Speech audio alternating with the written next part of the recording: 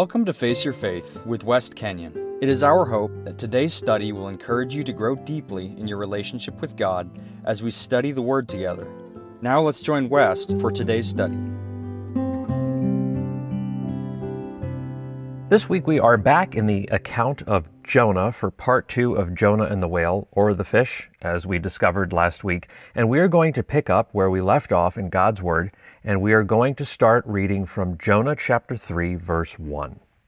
A quick side note, I'm not going to read the entire passage, but rather skip through chapters 3 and 4 to give us a good overview so we can apply the main application of this account and how we are to see and hear this account and how it applies to our lives today and right now.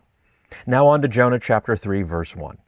Then the word of the Lord came to Jonah a second time. Go to the great city of Nineveh and proclaim to it the message I gave you.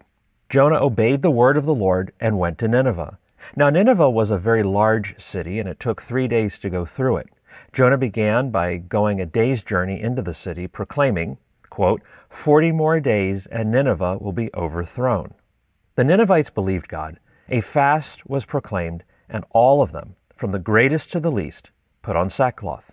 Continuing further on in the chapter, in verses 6 through 9, we read that the warning from Jonah reached the king, and he set forth a decree that there was to be a fast in the land, which would include both people and farm animals, and that everyone was to urgently call on God. Notice, not a God, but God, and give up their evil ways and violence. The king then states, quote, who knows, maybe God will not destroy us if we repent and change our ways. And in verse 10 we see God saw their repentance and that they recognized what they had been doing was wrong, and He, God, didn't follow through as He had threatened. Take careful note of this word threatened. Notice God did not promise to destroy them. He only made a threat. And we will see when we get to chapter 4, Jonah gets all bent out of shape over this because Jonah must have determined in his mind that God was somehow committed to following through on the threat. At this point, however, we see that God more or less started over again with Jonah when he says, then the word of the Lord came to Jonah a second time. Notice, while God leveled a consequence on Jonah for his attempt to run away and not do as he was told, we see here that God graciously and lovingly gave Jonah a second chance. God didn't criticize Jonah and say, all right, buddy, let's see if you can pull it off this time. God never called Jonah a loser or said he was stupid. No, and God started over with no bringing up the past. Isn't that loving? Isn't that a great reminder of who we need to be when others make unwise decisions that affect us? We see here God moved on, and we see God moves on when we confess and we trust that God will and has forgiven us, and even when He knows full well that we will turn on Him again and again. And we know God is not out to hold our blunders, our errors, wrongdoing, sin over our heads, because God clearly stated in Psalm 103:12, as far as the west is from the east, so far has God removed our transgressions from us. And again, we see this as how God treated Jonah. Yes, there was a consequence, and a pretty violent one at that, but after all, it sometimes takes a rough consequence to get us out of our rut of disobedience. And as you know all too well, there are plenty of times that even after a harsh consequence like being swallowed by a fish, doesn't shake us up enough to keep our attention for very long, and so we go back and do the same thing again. And this was Jonah. One would have to believe that this fishy experience would once and for all satisfy and cure Jonah of ever being disobedient again in any area of his life. But how many times has God allowed crazy things to happen in your life to get your attention and sent that fish to swallow you up?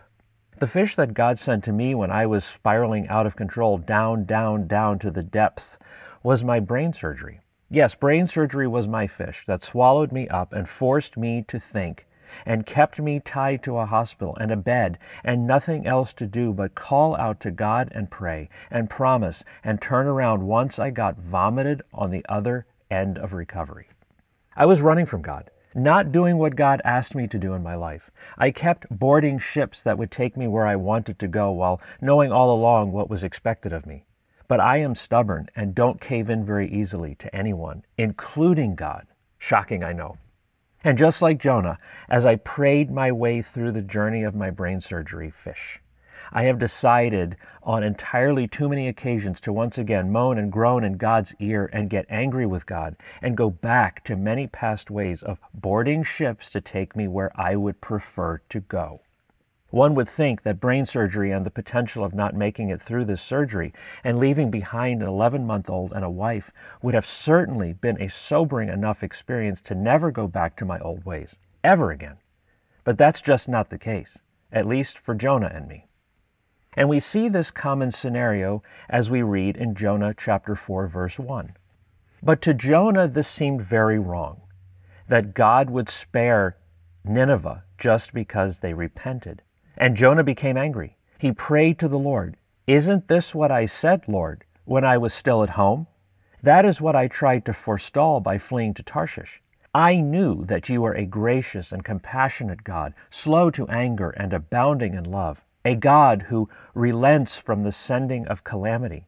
Now, Lord, take away my life, for it is better for me to die than to live." We need to stop reading there, because this is a crazy moment. We see Jonah has a really, really bad attitude and a bad temper. And he doesn't sound at all like he is recalling 1 second of how God saved him not that long ago, that of saving him from death. And now Jonah has the audacity to say to God, directly to his face, "Now, Lord, kill me. I'm fed up with you. You, God, have crossed a line here, and you and I are through. No more games. End it now." Wow. That is bold. That's really bold.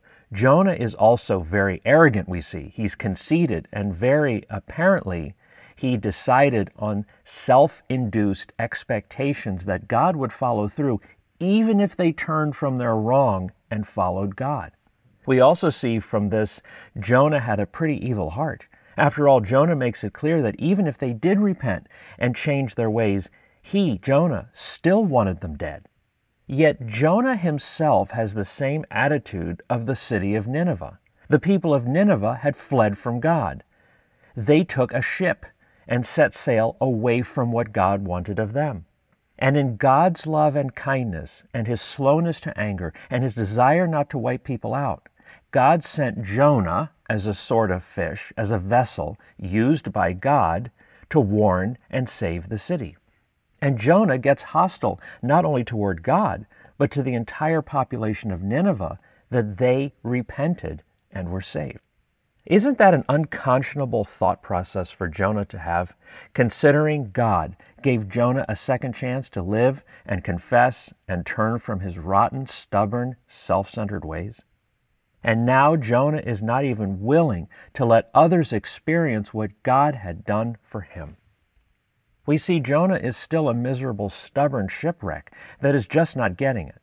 He is just not getting all that has been done for him to spare his life. Jonah obviously forgot about what he prayed while he was in the stomach of that fish. And God answered him. And this is why I mentioned in part 1 that this was somewhat of a foxhole prayer, and we are now seeing a bit of that in Jonah's attitude toward God and to others.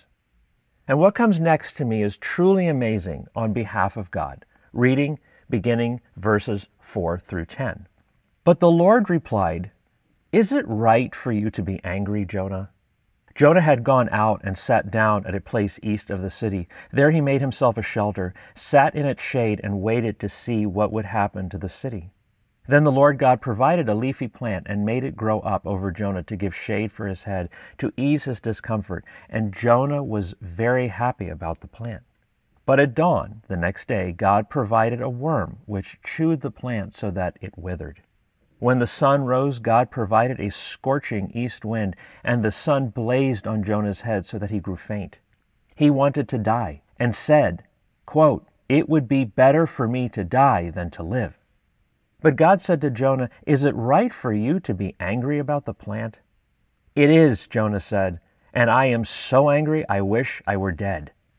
But the Lord said, "You have been concerned about this plant, though you did not tend it or make it grow. It sprang up overnight, and it died overnight. And should I not have concern for the great city of Nineveh, in which there are more than 120,000 people who cannot tell their right hand from their left, and also many animals?" And this ends the account of Jonah.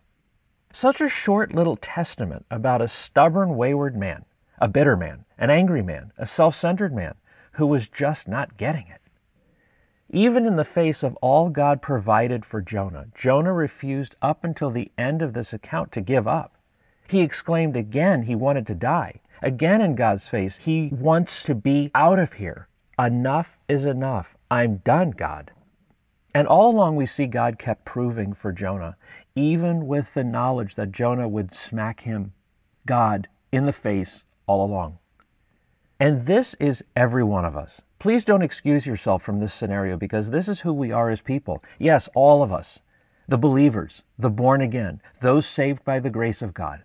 Don't kid yourself that you are somehow more holy or disciplined than telling God to his face that you are angry, and so angry with him that you are fed up with life. Don't forget, you have set sail for many places and will set sail for many more places that God never asked you to go. Perhaps you're there right now, on that ship, leaving God.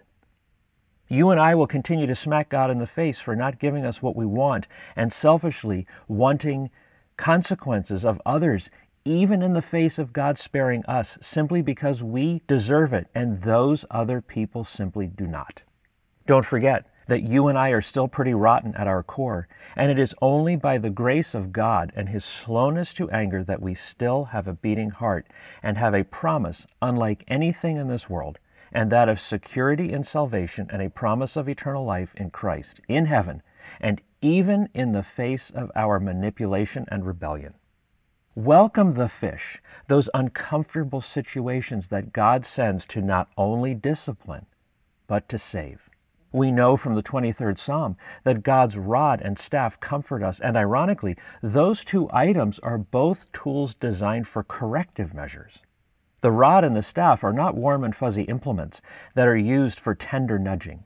Far from our sweet, serene images of shepherds staring vacantly into outer space. No, that shepherd's staff is designed to get tightly around the neck and yank you back. And that snug fitting hook pulling you back will likely cause a little gagging and choking, with tripping and stumbling over your own feet as you are yanked backward. And then there's the rod that we read about in God's Word when he tells us as parents, if we spare the rod, we spoil the child. And indeed, God is an awesome parent and knows if he spares that rod, he will ruin us.